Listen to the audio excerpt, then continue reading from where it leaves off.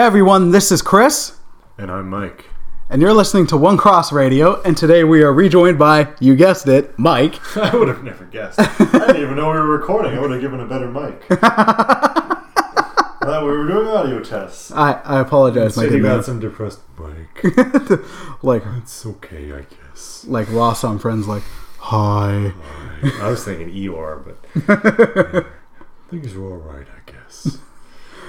Well, this is already gone Anyway. in numerous places. So today we're going to talk about filmmaking. Mike is a filmmaker, or would you do you still consider yourself that, man? I guess so. I mean, why not? Robert Rodriguez had this little thing in his book, Rebel Without a Crew. Is it Rebel? Yeah, I guess it was Rebel Without a Crew, where he says, people say they want to be a filmmaker. Don't say, well, you are a filmmaker. Make up business cards and say, John Smith, filmmaker. Or, put your name in there if you want, but you're a filmmaker. Don't think you need to have your name in lights to be a filmmaker. You're making a film, you're a filmmaker. You're fine. That's my speech. So, Mike, as I've said in the past, Mike's someone I've known since 6th grade. Yes, and it's been a long time. Back in G.A. Brown days. G.A. Brown, St. Clair Junior High. That's before. It was long before us. It was long before us. That's what it was when my mom went to the school, and her principal was Gordon A. Brown. Oh, wow. Okay, yeah. Okay. Here's some history for you. There we go. Little East York trivia factoid for anybody who's tracking those. Which, if you are, I love it. But why are you listening to this podcast? I love East York still. Yeah. Can we be friends? If you're not you, I mean, we're obviously friends. Yeah. If you East York trivia factoid master are listening, let us know and please become friends with us. And maybe you've bought one of my hats already. I sell East York hats. Nice. I need to get. I buy I sell one every 3 years. I need to get one from you just because I don't miss Toronto at all. Yeah. But I do miss East York. East York is where the heart is. It is. Yeah. It's pretty place awesome to live. Yep. Except it's gone downhill a bit over the past couple of years. York? Yeah. Yeah, I guess so. Yeah. There's still goodness there. Oh, absolutely. Absolutely. So back to film. What? So, yeah, I've known Mike since 6th grade. Yeah. Is there an echo in here? 1999, actually, I guess? 98. Did we meet in 98 or? Yeah, it would have been I guess we would have. Or 97, 98 year. It would have been 98, 99 was when we were in grade school. Right, yeah. The question is whether we met between September and December, which I think we did. We absolutely. Well, we had a class together and we ended up bonding over Star Wars. Yeah, right on. And then and wrestling. Yeah, man. And then wrestling was wrestling. No, yeah. What happened? So we bonded, and then as we bonded over Star Wars, and we were in school together, and we went to UICI together, we ended up bonding further over movies, and that's where you were taking photography. And I remember you being like, "I want to make movies." Yeah, man. And you enrolled in Centennial. Yeah. Glowing recommendations galore. Look where it's got me. I don't put all the blame on them. I made some mistakes. Some bad choices. And through Centennial, that's where you really started making movies. And I remember because I got to be a part of a number of them. We did in East York, English media, there was Action Man. That was when I started to bloom. Yep. Action Man was the man with the Action Man. He's still sitting on my record shelf watching me. Nice. And I might actually attach our original Vavoom commercial to this post. So good.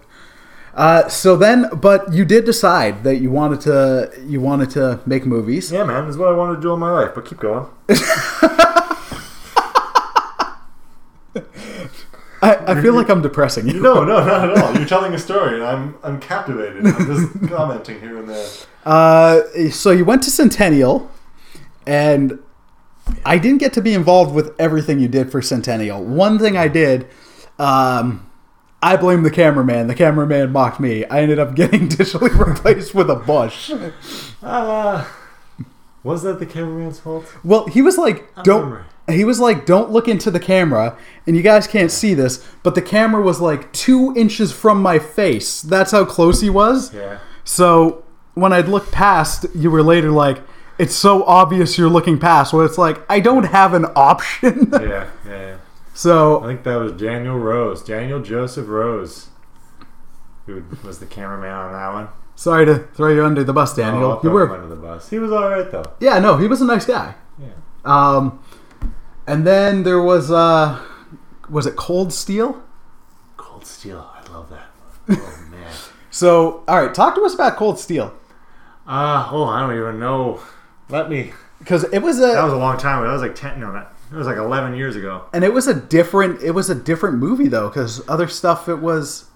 That was yeah. We were given this assignment in our photography class. And it was kind of like a merger of photography class and I guess the other class might have been single camera video. I guess they call it level 1. I don't know. It was some other class, and we had to tell a story through still images, an audio-visual story, I guess it was. And I don't know what made me come up with it because it was long ago, but I remember kind of the genesis of my idea, or when I first started to put notes down. I was working as a kind of a site monitor for library branches at the time, and I was sitting alone in Dawes Road Library, and I came across this. Oh, now I'm getting the facts confused, but I know I came across this. Either it was that time or previous to that. I found the Hagakure, which is like the way of the samurai. Okay. And I don't know if that's what inspired me to say like I want to make a samurai movie, or if I don't know, but and then I came across this manga. Manga. Back to Cold Steel. Cold Steel. Yeah. So I remember sitting in the library and jotting down notes, and I don't know. There was just that thing, and I've mentioned it before, and I think in previous podcasts, and I'll probably mention it again in this one. How there was this tendency among, and I'm sure there still is, but I can't really prove it, among film students to go for the artistic black and white, not sentimental, but like they go for like dark subject matter. Everything like drug addiction, and addiction and suicide and all that kind of stuff. Rainy day stuff, and I wasn't about that at all. Like I was, that was a great period in my life because I was constantly learning new techniques and thinking, oh, how can I apply this to my next project? And then my next project would come along and I'd say, well, I want to do this. I need to learn a new technique for it. So it was like double learning. And this was completely outside of Centennial's instruction. Yeah. I was, anyway. So I thought, well, I'm going to since I don't want to do this depressed thing, I'm going to come up with something fun. I think I was really into action movies at the time. And like I said earlier, I don't know how I came up with a samurai idea, but I thought I'd make a samurai movie. I think I wanted to do something like Sin City, but like just focusing on Miho, that kind of idea, like Miho with the samurai sword and all that.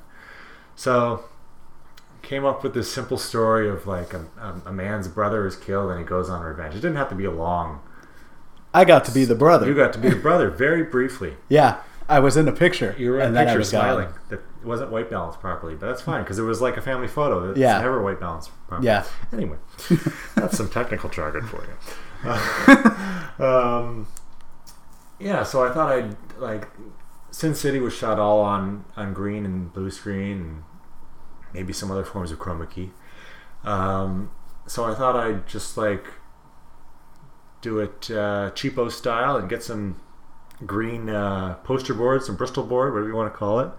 And I have a mobile studio. I don't need sets or anything. I can just do it all in one place. I can have the whole cast just stand there, go against the boards, even if they can't be in the same scene together, like literally in one shot together. I can just stitch them together in the computer. It'll be great. It's a lot of flexibility. And so I did that. I just carted around a fake samurai sword. Well, it wasn't. It was a training sword that Darko had given me. Yeah. I still have it, I think. I have a few of the things that I haven't given back. We had or still have a friend, Darko, who is an intriguing fellow. Oh, he's everywhere. He is the everyman. I was saying to Mike earlier, I am 99% sure he is the master from Doctor Who, and he has slowly started recreating himself, because I've seen 5 Darkos in Hamilton. Mike's seen a bunch in Toronto. Darko's out in Vancouver, I think. Vancouver area, I think. Yeah. Victoria. Yeah. So it's interesting. He was also briefly KFC poster person. He was the KFC poster boy, but not really. It was just the Not guy really. that Just looked like exactly like Darko. But then not really. It's always a first glance. Is it Darko? No, it's not Darko. It's not even close to Darko. but it is Darko at first glance. There's so many guys. I might attach the infamous Darko picture that I have. The hat? Of the hat that I have on a mug. It's so good. I remember, like, I went back and I searched through my parents' files because I had an old photo project in there just to find that photo. Oh, it's so I could good. scan it. It's and like I scanned it at like the highest resolution possible. I can put it on a billboard. it is the gift that keeps on giving. I still remember. It's funny how there's these little things you remember from your life. Like, they happened years ago, but you just remember these moments. Like, I remember shooting that photo. I remember just Darko on a whim putting the hat on backwards. Get a picture of this, and the picture's not even in focus because I'm laughing, and it's just such a quick snapshot. We were in the EYCI cafeteria. Well, that's when he first did it. Right. We took the photo in the staircase. Oh, okay, on okay. the south side of the building. There we go. It's that vivid. East York trivia factoid person. There's some more for you. There's some more. If you ever want to see the photo and say, "Wow, I want to go to where that was shot, where history was made." And Darko, I sincerely hope you're listening to this. Oh, I really hope. And Darko, no, I'm not going to get you. I'm going to tell you off, but that's it's not the time. Oh my gosh. It's not the time. Strike that from the record. All right, We're cool. Happy birthday. This is birthday, what, 2 months ago? 3 months ago? Oh, I'm overdue to text them. 2 months in a day. Right? So you got the samurai sword from Darko. 3 days. Sorry. You got the katana from Darko? Yes, it was a katana, a wooden training katana. I always call it a samurai sword. It's a katana. Yeah. But Manga. it did not look that... Gosh. But it did not look wooden in the... Oh, not at all. But I was shooting film. black and white. Yeah. A la Sin City. With splashes of color. A la Sin City. So I thought, well, it doesn't really matter if this thing's wood or not. And when I did take the color out, it was still kind of wood. But I did some things with it. It's still not perfect, but it was a student project. Who cares? It's one I know that future star Dinesh Hambury was like, I want to play this. And I'm like, Oh, yeah. I'd love to watch that. I'd love to Yeah. watch it full length. I hadn't even met Dinesh yet at that point. No, it was Elliot. Elliot was in there, yeah. Yeah. And then so was Zulfikar. And Danny. Yeah, I went when they were working on their break. Since I said I could cart around my green screen, quote unquote, wherever and just bring a camera. Remember my old trick of buying stuff and then returning it. I hated that because I worked at Best Buy at the time. Like, you told me you did it, so every time I got something camera and tripod related back, they're like, "This is an open box item. We need to put it back." I'm like, "It's Mike." No, I only did that. I didn't do it that often. A lot of people, like, even now, people do it a lot. Yeah. Well, it was like you'd rent it just to try it. There was this picture on the Trashy subreddit a few days ago. Somebody had or last week, somebody had bought some lawn chairs or stuff for camping. Totally wrecked it, got it all muddy, and then returned it to Costco because they'll accept anything. Oh my gosh! Wow. So anyway, yeah, I went down to they were working at the library, and I said, "Hey guys, you want to be in my movie?" And they're like, "Hey, whatever, sure." And I had my sister's camera because I had returned the camera I was renting, and it was a lower quality camera, but whatever.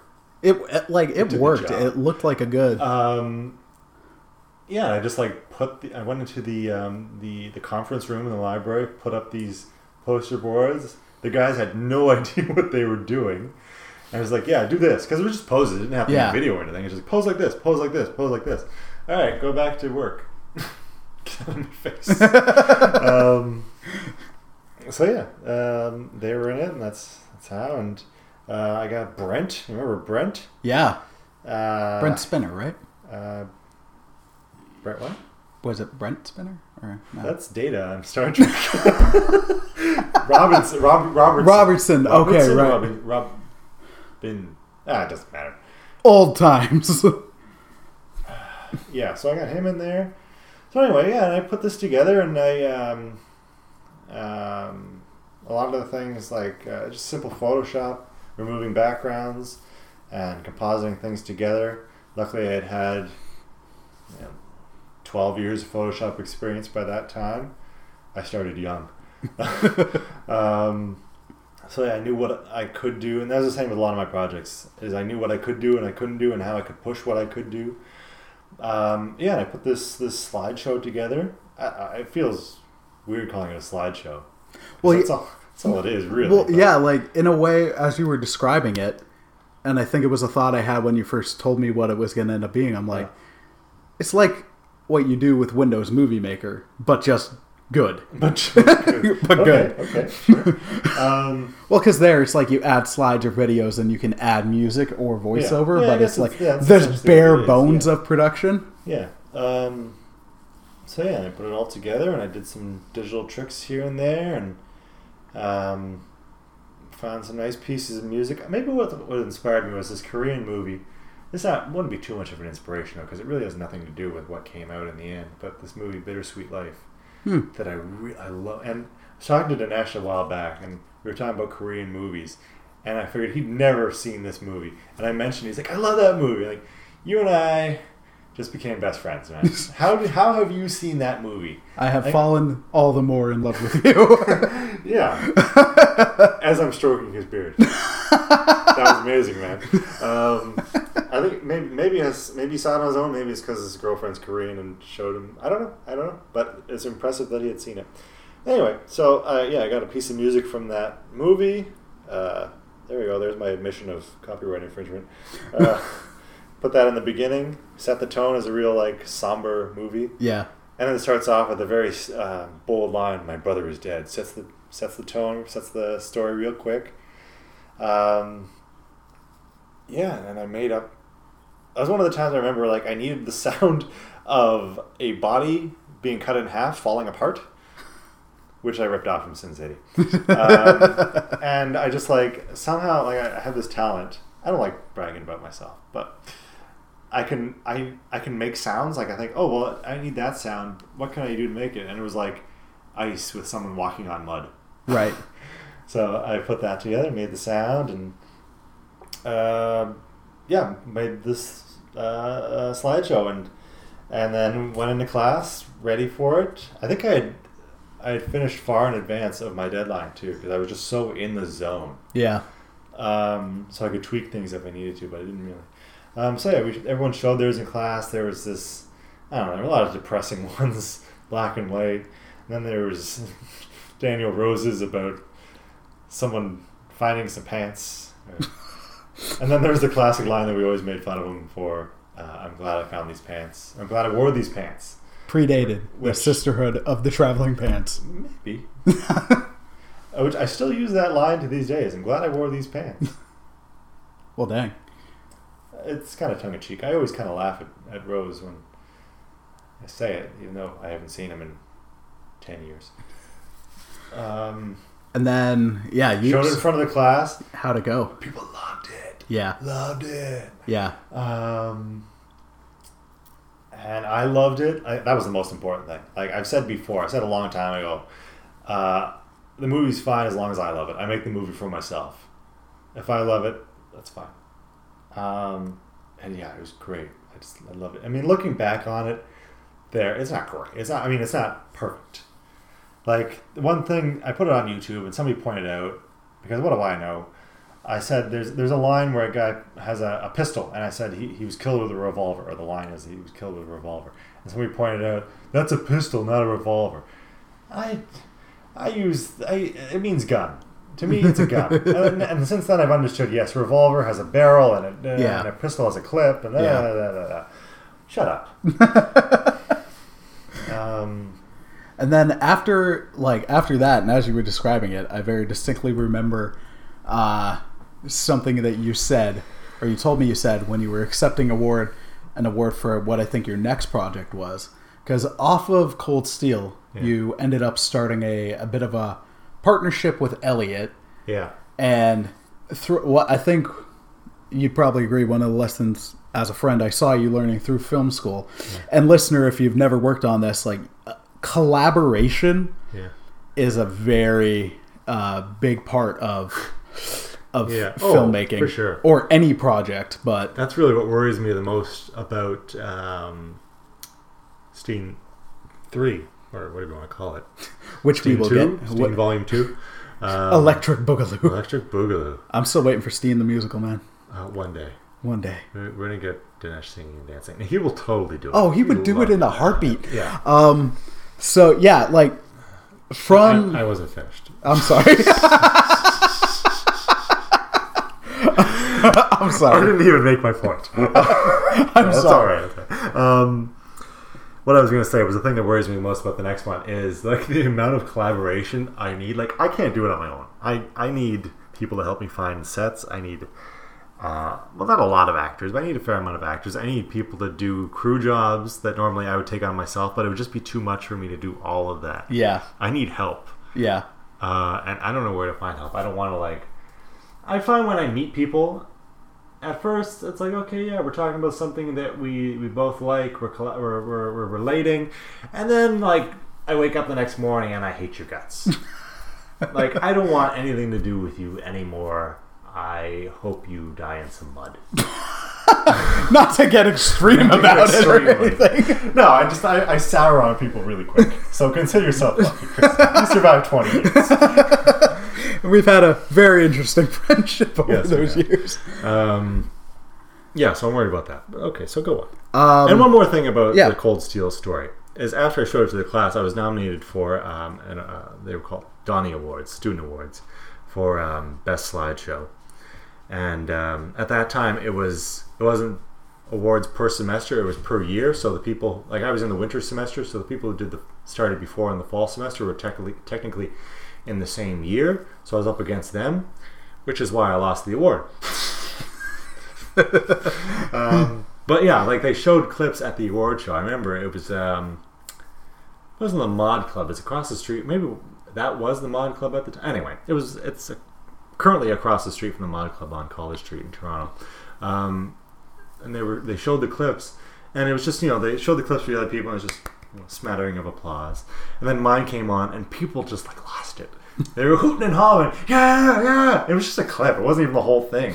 Like, see, I don't even care. I care about the award, but like that's good enough. Yeah, like having people react like that. Well, it's like it's always good when you're making it for yourself, but then when you see people are responding to it and gelling to it and vibing to it and in a positive way, that's where you're like, that's validating. That helps. Yeah. So after Cold Steel, there was one project in between that I can't remember. Because then after that, there was Family Man. Yeah. What was that project in between? It was probably something insignificant. There was a girl we both knew from high school who was in it, worked with Elliot. Was that no, that was before it. That wasn't Cold Steel. Because that was a okay. project. That was Vanessa. Okay. There we go. Vanessa Stewart. That was a blatant ripoff of the movie Hard Candy. Oh right, you told me. Blatant ripoff, and it was really bad. Shooting it was really awkward. It was. That's all I gotta say about that. But yeah. So after Cold Steel, I think the project it wasn't for school. It was you were going to try to do a series, like an online series, the Rip Odds. Yeah, we did it. Elliot and I did the Rip Odds. Yeah. Yeah. I got 2 episodes in. The second one's good, but I realized like Elliot had given me some of the lines. Those lines are a Family Guy joke. And then after that, it was kind of like scheduling or whatever, and that's where it was starting to see collaboration. And then there was the Family Man. Family Man, yeah. Which, and I say this in the nicest way, I think was in a way a blessing in disguise.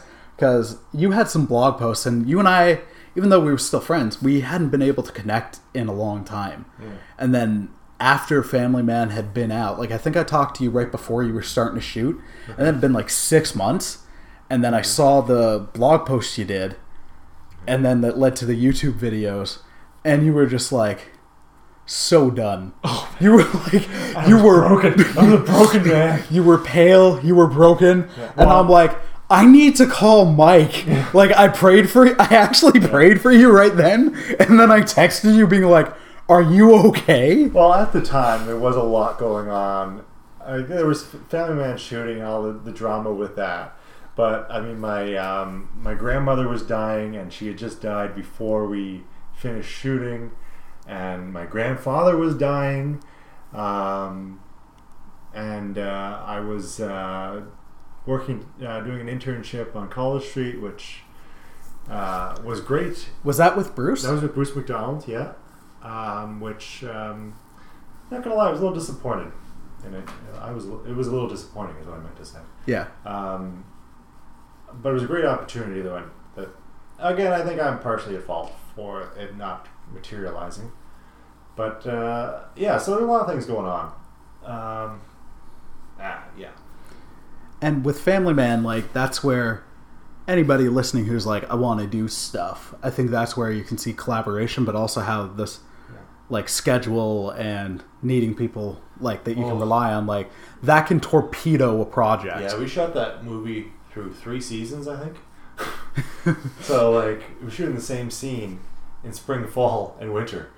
Summer, I don't think was And then anything happened. you ended up switching it to indoors just so you wouldn't have that No, I problem, had written right? indoors because Okay. I knew that I can't shoot it all outdoors. Yeah. Seasons change, and they did.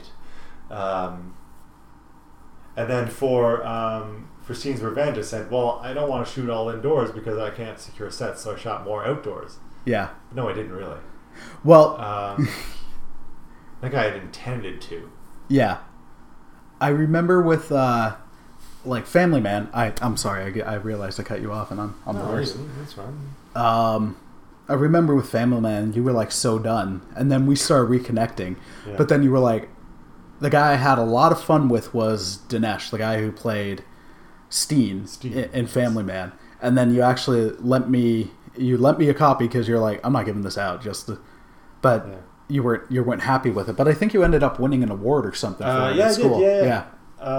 Want me to explain that now? Yeah, Okay, yeah. I Well, wasn't because sure if you were gonna go on. that's where you had the line that I remember you telling me that Oh, okay, still yeah, makes so me It laugh. all comes together now. Yeah. This is the Infinity War of our story. This is Mike getting the time stone. Coming together. Yes. What was I talking about? The award you got for Family Man. Yeah, so I did the film, submitted it, and graduated. Nothing happened. It turns out there was no award show that year. Oh, okay. So then they were like playing catch up the next year, and I get this call out of the blue. I wasn't home. It was I think they left a message or my dad answered. I don't know. And they're like, "Yeah, Mike, you won an award for your movie." Like, what? I don't even go to school there anymore. What are you talking about? Yeah, so I think I got the email. I won the Faculty Award of Merit, which was like a special award that doesn't fall into any of the other categories. Yeah, so I went to the award show, and I was like, I was a new man, not because of the award, but because I had finally shaved my gross beard. I loved that beard, though. It was bad, man. That's why I didn't date during that time. No, there are other reasons. And yeah, so I went up energized, and I was like, I was a graduate, so I was like the older kid. How old was I? 22.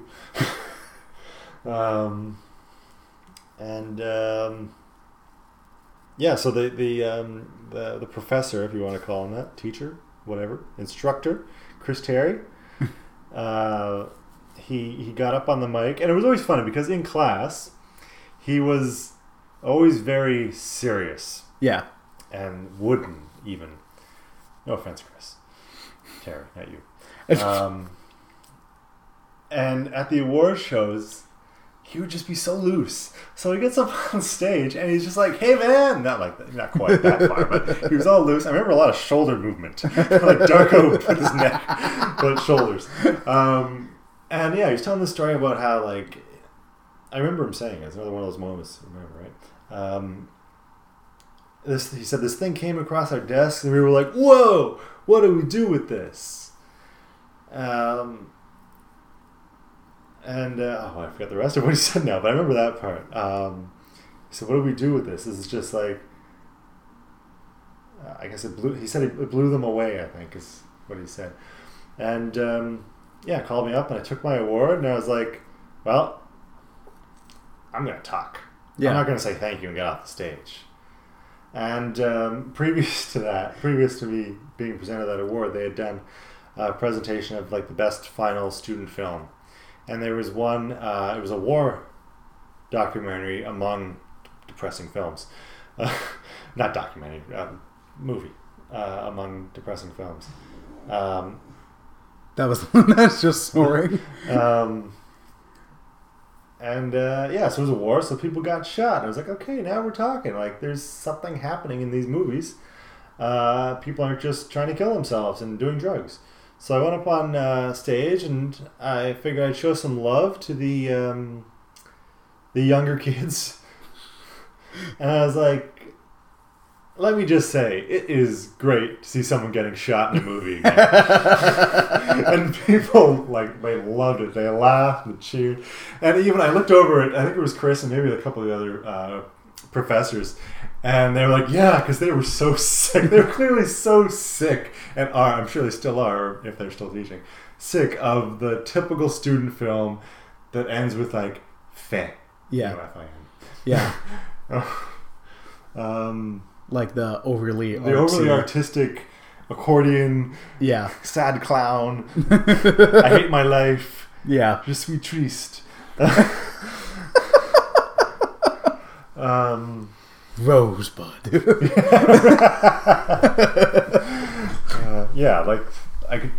were just so sick of it.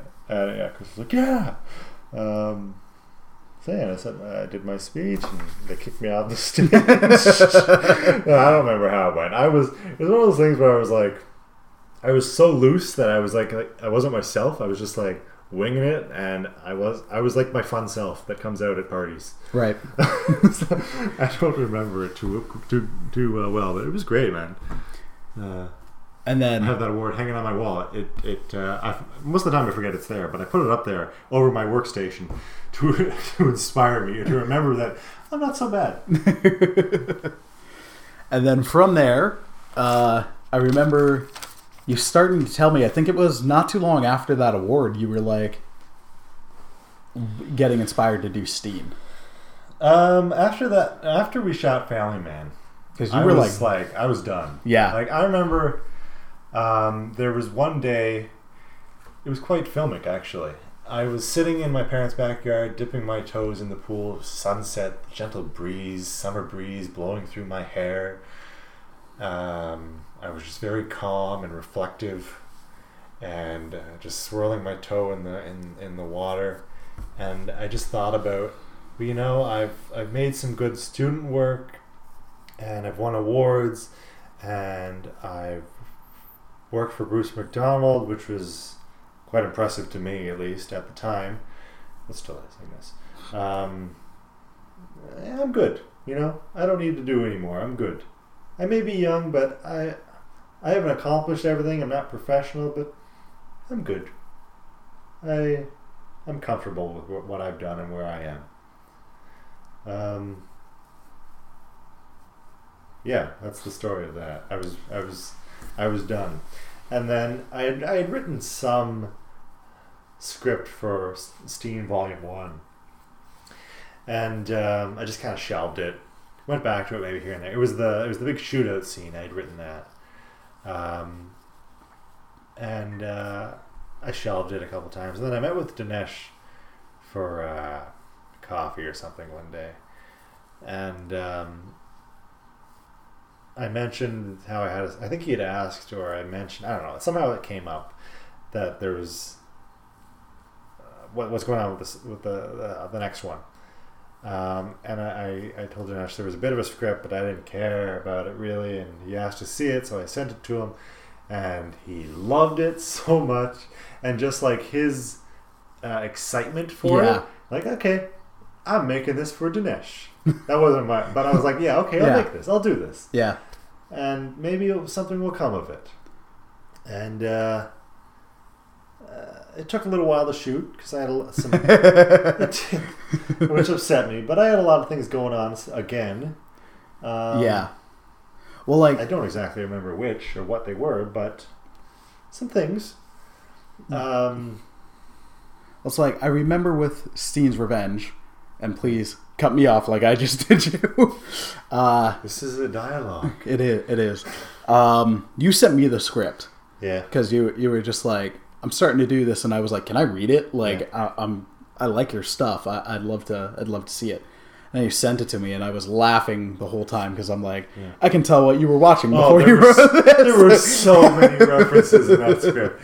There were so many Dark Knight references. Oh man! And, like there was a T2 reference. What was that one? Oh wait, no, not T2. True Lies. There was the great True Lies reference of I picked my cuffs. Oh, my cuffs! I peeked them. And then the Jurassic Park reference of Clever Girl, and I'm just like, Did they make the final cut? I don't think it made the final cut. No, but. As I was reading that, I was texting being like, I'm laughing out loud because of this. And then I remember you texting me the references that you were catching. And then I'm like, but then as I was reading, I'm texting, I'm like, all right, beyond it being hilarious because of the references, like, this is pretty good. Yeah. Like, I'd love to help you with this. And then I think you said to me, like, I need some places to shoot. Yeah. So then we got the now Kensington House, but formerly Touchstone. Yeah. Who were very gracious. Oh yeah, they were lifesavers. And Anthony ended up really digging the film and loved that the logo made it and all that. Yeah. You do.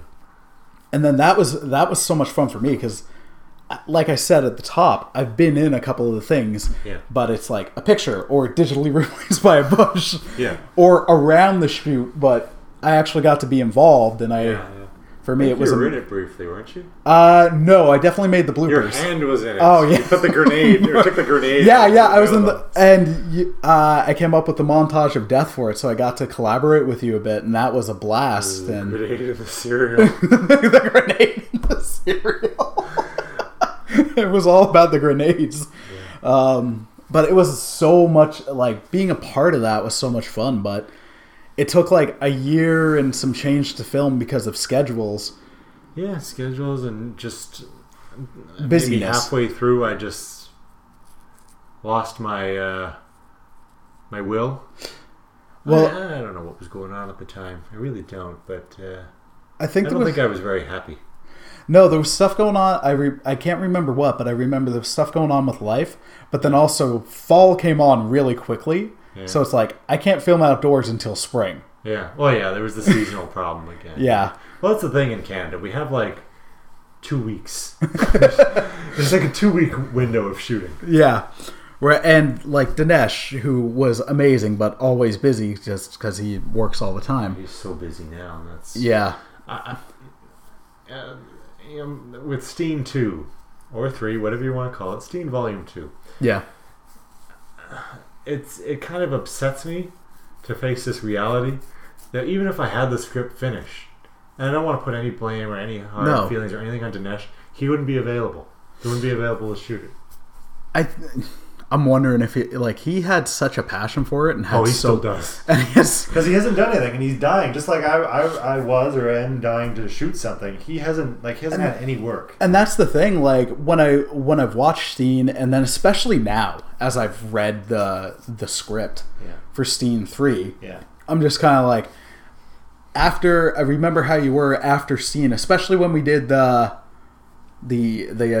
evening with Mike Knowles videos where you were like, this almost killed me, but in a different way than Family Man did, because you were like, with Family Man there was drama, there was at times what felt like ego. I felt like Family Man was really emotionally draining. Yeah, whereas where Steen's Revenge was disappointing because it just went on, and I felt like I was letting everyone down and stringing them along. And when is this going to get done? And there was also some technical issues where you found later after we had shot. The sound is terrible. The microphones were so bad, and there was buzz from the lights, and just my old pal Sasha. He became a sound guy for TV and film. Sasha from GA? Yeah. Oh, wow.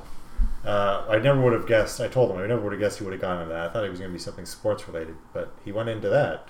He's an audio or sound engineer or something like that. Sound mixer. Does sound stuff.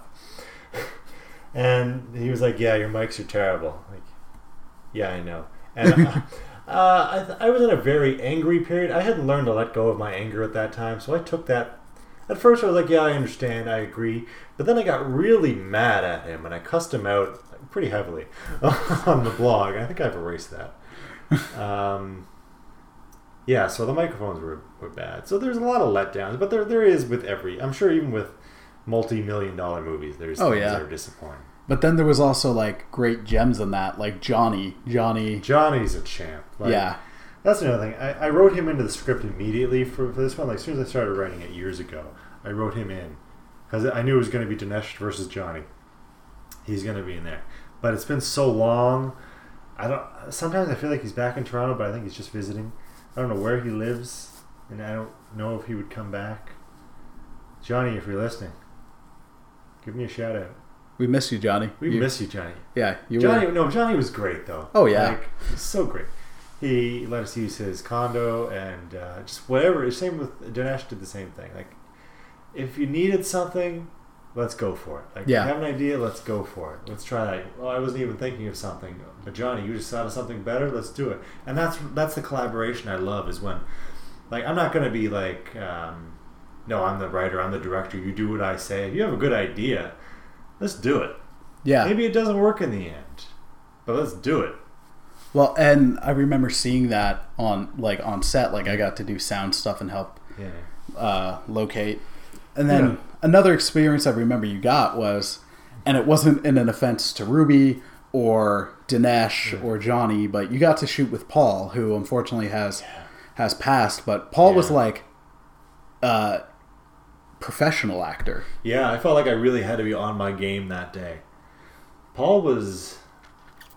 I think I'm still amazed that I got him, because I like we mentioned how that the movie went on forever shooting. When I put up the casting calls, he responded. I'm like, this is the guy. He's perfect. And then like a year went by, and it was like, oh, he's never going to want to come back now, or never going to want to do it now. And then I sent him an email. He's like, yeah, let's do it. I do student films all the time, or whatever you want to call them. Yeah. I was like, no way. And then he showed up on set and he brought like a pile of wardrobe options, and he was just a great guy to work with because he had done this before, so he knew how to collaborate. And he was an older fellow, so he'd been through life and he knew things.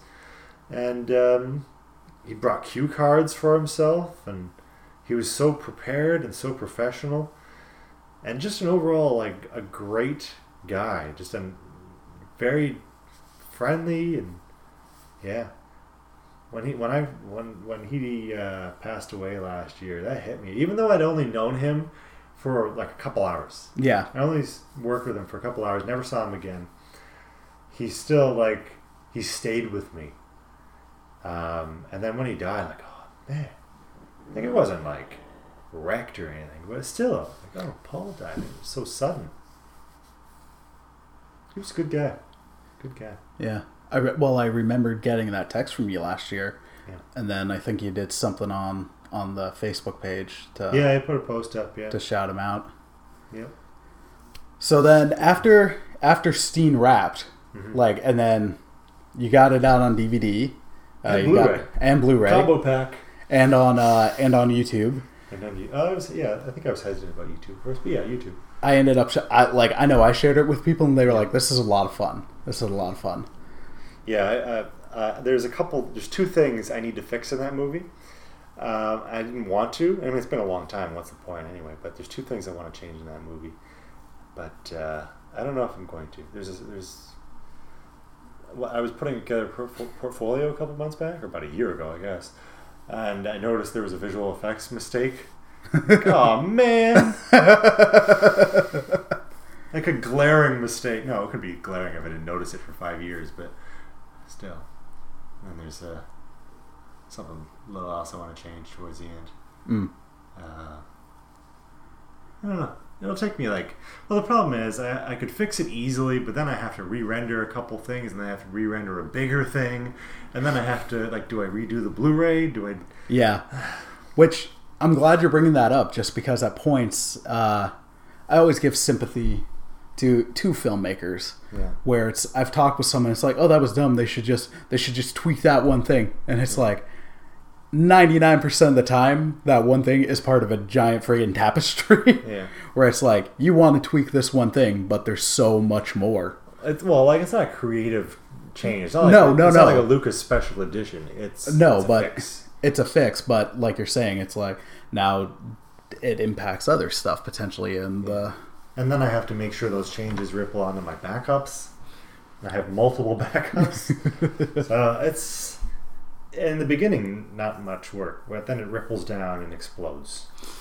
And then Steen's Revenge, that was in total, it's about half an hour, I think. It's 27 minutes exactly. Yeah, 27 minute. To the frame. 27 minute runtime. Just in case anybody's curious, how much, ballparked, how long of editing and shooting, what's that look like? Because 27 minutes... How much raw footage was there? Or, not, what's... Aside from, the year between because of schedule, outdoor life, shooting to thing, how many hours do you think that was? I have no idea, man. That's, at least a month. A month dedicated to 27 minutes of your life, if not more, probably. Oh, it's longer, much longer than a month. The thing is with filmmaking and doing everything yourself is, and this is beyond fixing little things that could have been better. You think you're done, but you still got another month and a half. Okay, I'm done now. Oh, I haven't done the sound. Oh, I haven't done this yet. And then you say, oh, well, once you've kind of got everything together, you watch, let's speak for myself. I watch it on the TV, so I can see a better detail, and pick out, oh, well, that shouldn't be there, or oh, that lighting doesn't match, or oh, I can see a light in the photo, or oh, that sounds terrible, or I missed a bullet there, or there's all these little things, and then I go back and do it again and again and again and again, and the trick is to find a workflow that allows you to make changes without having to redo everything. Yeah. That's why I work with frames instead of chunks of video. Stu Maschwitz taught me that. Stu is a good guy. He used to work for ILM. I think his first job was on... Maybe it wasn't his first job. First job with ILM, I think, was working on the Millennium Falcon in the Star Wars Special Edition. Oh, snap. He's a good guy. He's got a lot of good tricks and tips. His book, which is really outdated now, but the core concepts apply. The Rebel... Oh, what's it called? DV Rebel Guide? I'm sorry, Stu. Something like that. It's red and it looks like a journal or a workbook, but it's not. He's got a lot of good, still relevant tricks in there that you can apply to modern day. And he responds to his email. I've spoken to him via email because he came up with an app called Slugline, which is great for screenwriting. And I found some problems, and I said, "Hey, Stu, fix it." And he did. That Stu sounds like a swell guy. Stu's a good guy. And then, listener, just as another example of editing. Sorry, Luna's drinking. A couple weeks ago, I posted a podcast with my cousin Sam. That thing was about 45 minutes, and the podcasts are just audio. And to edit that so it sounded like it did in the end, that was about 4 hours of editing. How long was the final product? 45 minutes. Okay, yeah. Because it works out in some ways where it's like when there's longer stretches with one person talking, that's easy. It's just like, okay, tweak the sound if you need be. Take out the ums and ahs and the burps. Exactly. Or the like when your lips smack. But then, as soon as it's like, say Mike says something as Chris is saying something, it's suddenly Yeah, a lot more overlaps, complicated yeah. to like try to trim and match up and all that. Like, Yeah. it's a process. Oh, it is. That's why if I'm recording audio, like, well, maybe it's not the best way. That's one thing I never really learned was proper audio recording. I learned like techniques for mic placement, but audio is still kind of weak for me. But anyway, what I did with Steen was I had 2 mics, one on each person, so I could separate. But then there's bleed, so it's not perfect. It's an option though. It's an idea. Yeah. So yeah. And then after Steen, you ended up submitting it to a couple festivals. Yeah. I got to see... I didn't even get to see the screening because they lagged behind because they played that one terrible movie. Terrible Sasquatch movie. Yeah, that ended up getting reviewed in magazines. I'm like, why? That movie's awful. Oh, that was a bad movie. Goes on for so long. But you did end up saying the response to it was really good. Mine, you mean? Not Yeah, the Sasquatch. no, not the Sasquatch movie. I was just trying to remember the end of the Sasquatch movie because I think I said I wanted to like end a certain way. I don't know. The ending was kind of satisfying because we got to see the Sasquatch, but overall, that was a bad movie. The dog So, never showed back up. They're just like, my dog's missing. I don't even care about the dog. And we're- And then the FBI shows up. And a couple's fighting, but for no real reason. Yeah. It was like 20 different movies in one, and suddenly there's a bunch of Sasquatch. Yeah, that's right. The Sasquatch all show up. Yeah. They blew all the money in the Sasquatch costume budget. And have a guy wander around the woods for an hour and a half. Smoking and yelling for his dog, right? Yeah. Or We whatever. followed him for like 5 minutes straight. What felt like a 5-minute tracking shot, Yeah. and there was nothing. What was that movie called? Like Tracks or The Howl or Howling? Howling? I don't know. I'm not sure, but it was bad. Yeah, it was a bad movie. Yeah. That was the Moving Image Film Festival, 2012, I think. Yeah. At the what do they call it? Did they call it the NX Live in Toronto? Which is Bloor and Bathurst area.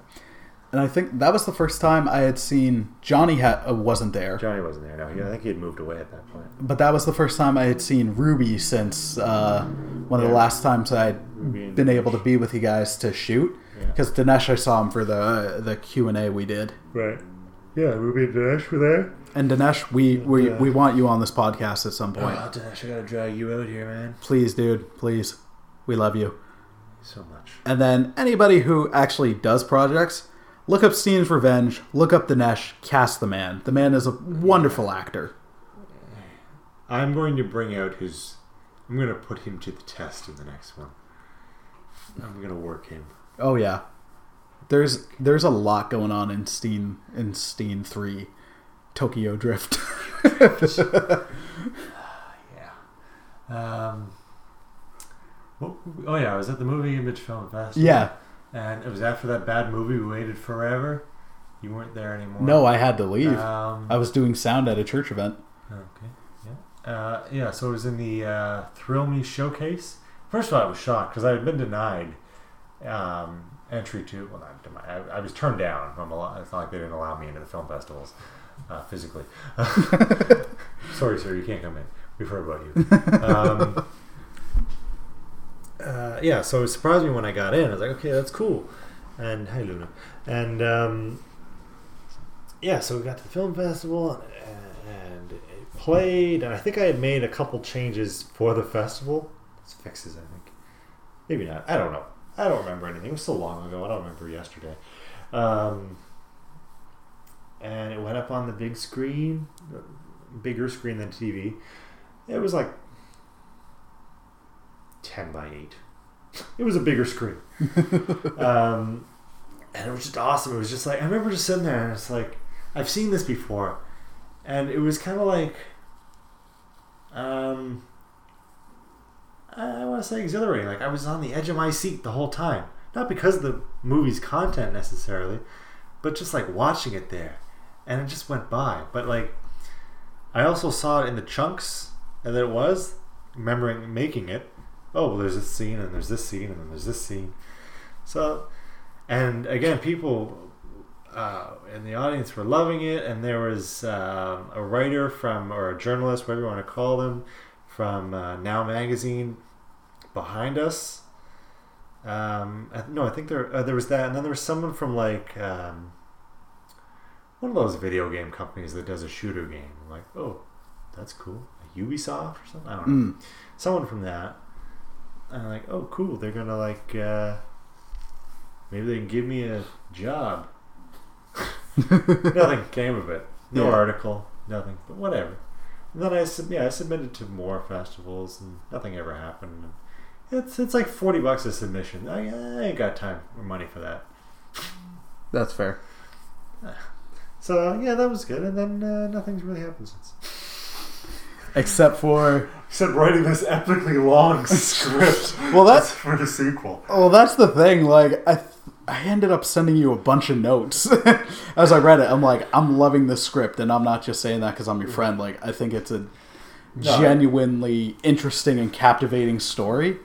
And then as I'm reading this, I'm like, this is going to cost. Like, we're going to Ireland. Gosh. Like, this is going to Belfast. This is going to cost. Like, there's location. It's a very ambitious movie. Yeah. Well, I figured I'd write it just to get the story out and then worry about fixing or not fixing, but changing things to better accommodate what's possible. Yeah. But just to get something down, get the story down, just right. But yeah, like I was telling you earlier, the movie started off, like I was in a very comedic mood at the time. And it started off so it was a comedy, basically. It was an action comedy. It was Ragnarok. It was Ragnarok. It wasn't total jokes, but it was funny. Yeah. I was putting my humor into it, and then I don't know what happened.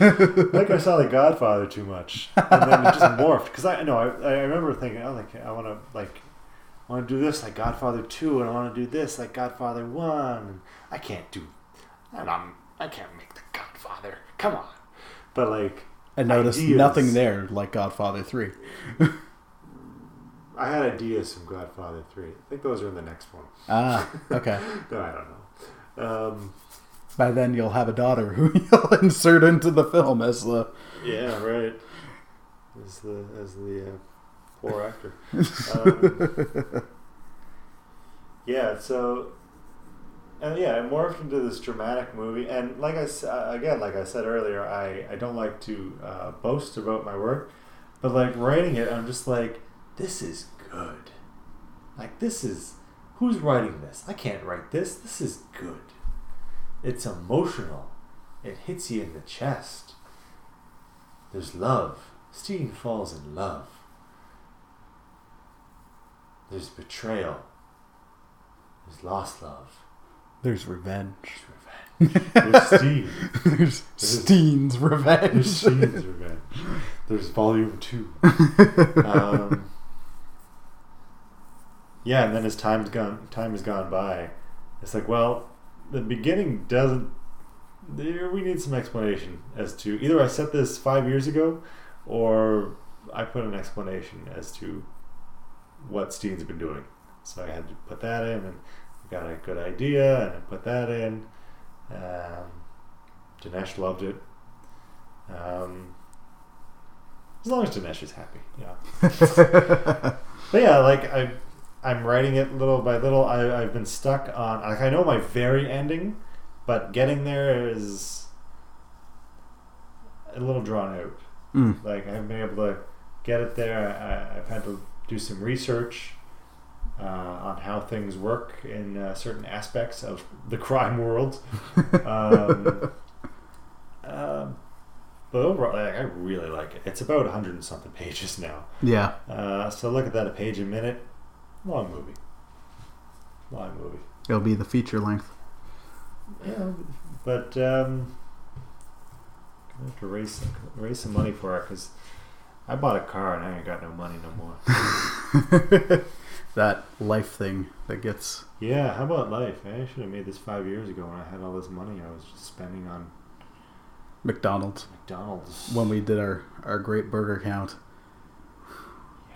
and got to disgusting levels only by the third month of the year. The double cheeseburger kind? Is it? Yeah, it was just double cheeseburgers from McDonald's, not including Baconators or single burgers or triple burgers. I think that was over 200 for the year. You had hit 100 by March. I was at 75. Yeah. And then we were both like, I think we need to slow down. I was very unhealthy at that time. Yeah. Well, it didn't help that it was like you could get 2 double cheeseburgers for like $3. Yeah. It was totally the McDonald's fault. Yep. No P. Nothing to do with our lack of self-control. Not my fault at all. I'm a millennial. It's everyone else's fault. Oh, man. Ask me something else about filmmaking. Film making. What would you suggest to somebody who's wanting to do a project, either just as directing or like really hands-on, like you've had, where you've had your hand in virtually every pot? What would I suggest? For a long time, I've said learn to do everything just so you can know how to do it, just in case, or if someone else is doing it and they're not doing it very well, you can call them on it. No, I mean, I guess, I don't know what the word would be, but maybe controlling. I want to have control of everything. I want to be able to do everything. And it used to be the attitude, I want to say it's mine, call it mine, and not be a collaborative, not say it's all of ours, which is selfish, I guess. And I've heard time and time again, and I've realized that filmmaking really is a collaborative effort. Like, it's not, it may say directed by Steven Spielberg, but there's 300 other people making that movie, right? When the credits were rolling for Infinity War, somebody nearby said, "Look at why there's so many people. Like, you realize what it takes to make a movie like this?" Yeah. Like, just the visual effects department alone, hundreds of people, like 10 animators per single second shot, or and something. they're working for nothing. Yeah. There's a good video out there about the closure of the effects house Rhythm and Hues, and how, like, why they went down, and it's just like basically them being taken advantage of. And I'm sure it's the same still with effects houses across the world. Is it's lowest bidder and people working overtime for free. Nobody's getting rich off of it except for the people that, like, the studios that release the movie. Yeah. Nobody's getting rich off of it. There was one example where they were saying, well, the productions moved to Vancouver because they're offering a tax credit and they can't offer it here, so we have to lower our price to Vancouver's price, which is $2 million less, and that's working for cost. And it's very unfortunate. They went out of business. Yeah. They were good. They did Life of Pi. I think it was their last one, and that's about the time they went bankrupt. I think they had gone bankrupt and then won an Oscar for Best Visual Effects. Oh, man. And they got up and did the speech, and I think they were cut off because they were telling off everyone. You screwed us. So yeah, what's my advice for people? Learn to do things. Learn what works and what doesn't work, what you can do, and then how you can push that further. Learn to rely on people, but not use them as a crutch. It really helps to watch movies. I hear this from all the famous directors. They say, watch movies, that's your film school. But I know a lot of people that have watched, well, I don't know a lot of people, but I know people that have watched a lot of movies, and I don't know what they're smoking. They couldn't make a good movie if it saved their life. Or they have bad ideas. Let's just say they have bad ideas. I mean, you look at people online, and the film nerds that go on Reddit or they comment on YouTube or whatever, and they've seen a million movies, and they say, well, the movie should end like this, and they're like, that is the dumbest thing I have ever heard. Everyone on this subreddit is now dumber for having read that. Oh my gosh. No, but there are, like, yeah, no, there's, you can't just watch movies, and read a lot. What bonus features on DVDs and Blu-rays are fantastic. Yeah. Start with The Lord of the Rings. Oh my And gosh. go yeah. on from there. Listen to director commentaries. Watch documentaries like the making of movies. Yeah. Be defiant. If somebody says you can only use this tool, use something else. If it works for you. Like in school, they told us we had to use Apple's Final Cut Pro. Because that's what the industry uses. That's what you have to use. And I sat down and I started to use this video editing software. I sat down to use it and I said, this really sucks. Why would Apple make such a bad product? I almost swore there. I appreciate that you. Did you see my I caught. I appreciate that you did not. it was just really bad. So I'm like, well, I can't run Final Cut at home because I at the time was running a Windows machine. So I'm going to try out Premiere Pro.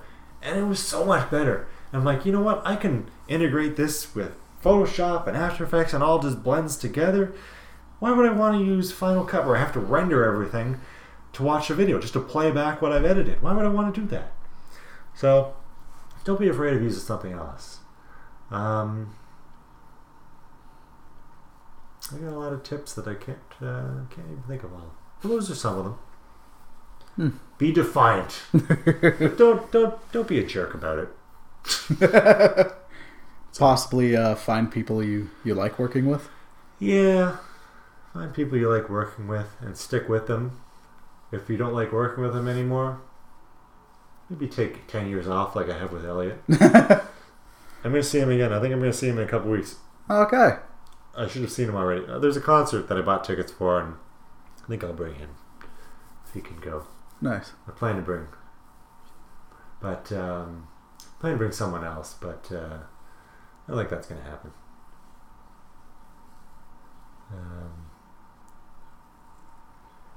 Yeah, what were we talking about? Filming. Filmmaking. Foul. Yeah, I think that covers it actually, man. Oh, there's so much more. Yeah, okay. No. You're the boss. No. Say whatever you'd like. I don't know what else to say. I need to be spurred on. I need inspiration. I'm creative. I'm fist punching. I'm punching the air. You're not like slap punching. You're not like Star Trek Tiger Palm striking. That's the punch they always do. Where it's like where it's like no closed fists. Yeah, Mike. Thank you for no problem, man. Thank you for all those questions. And is there anywhere that people can find your work? Like, should I attach the YouTube ones? Just type in my name to the internet. I've deleted the bad stuff. Yeah, and I'm not a cyclist. Just so you know, if you type in Mike Knowles into Google, there's an English cyclist with the same name. I'm not him. I'm not a professional cyclist. I'm not a competitive cyclist. I don't even own a bike. I sold it. It was really heavy. It was an electric bike. It's really heavy to pedal without the electric. I remember that bike. Sold it to a guy with a Mercedes. He was nice. Nice. All right, well, dear listener, please, if you can, check out Steen's Revenge and Cold Steel. Both are on YouTube. And if you want to send me, like, I don't know, $5,000. If you would like to send, if you'd like to send Mike money, let me know. We'll work something out. Go through Chris. Yeah. Because we would, I know I'm going to be as involved as I can be, or as you'll let me be. No, I'll let you. I don't know how that's going to work. We're like 5 towns over. I know, that's the thing. Whatever. I'd love to be a part of getting Steen's. Keep on going to Call It 3, although it's technically the Family Man trilogy, but it's. I feel like it's more like Steen. It's about Steen. Yeah. It wasn't originally. No, but it is. Yeah. So if you can, if you've got a lot of expendable income that you'd love to finance a movie, Jeff Bezos, hit me up. send it our way, and also Google search Dinesh. Check out that guy's acting. Check out his stuff. He also does some modeling and fashion stuff on Instagram. He's a really solid dude. At Dinesh Hanbury, that's DANESH, another H. Yep. ANBURY. I have trouble spelling out loud. But check out his stuff. he is a great actor. Like I said, if you have connections to people who have projects who are looking for actors, hook this dude up. For some reason that is unfathomable to me, he's not being able to get work. They always want to cast him as the terrorist. That is my understanding. Because he's half Persian, and we live in a racist society. Yep, we Only had Jake Persians. Gyllenhaal as the Prince of Persia, Yeah, and it would have been amazing as Dinesh. That's Dinesh's biggest disappointment in his life, is that he didn't get called to be Prince of Persia. Yeah. But seriously, give that guy some work. He's fantastic. We've only cracked the surface of what he can do. Oh man, yeah, he is wonderful and a straight up good guy. He's a great guy. And if you've got a project and you're looking for a director, I can personally recommend the man across from me, Mike Knowles. Really solid. Sorry, it's yawn. But I gave him a thumbs up. All right, listener, thank you for listening. I really hope you enjoyed today's episode of One Cross Radio. If you can, please be sure to share and subscribe.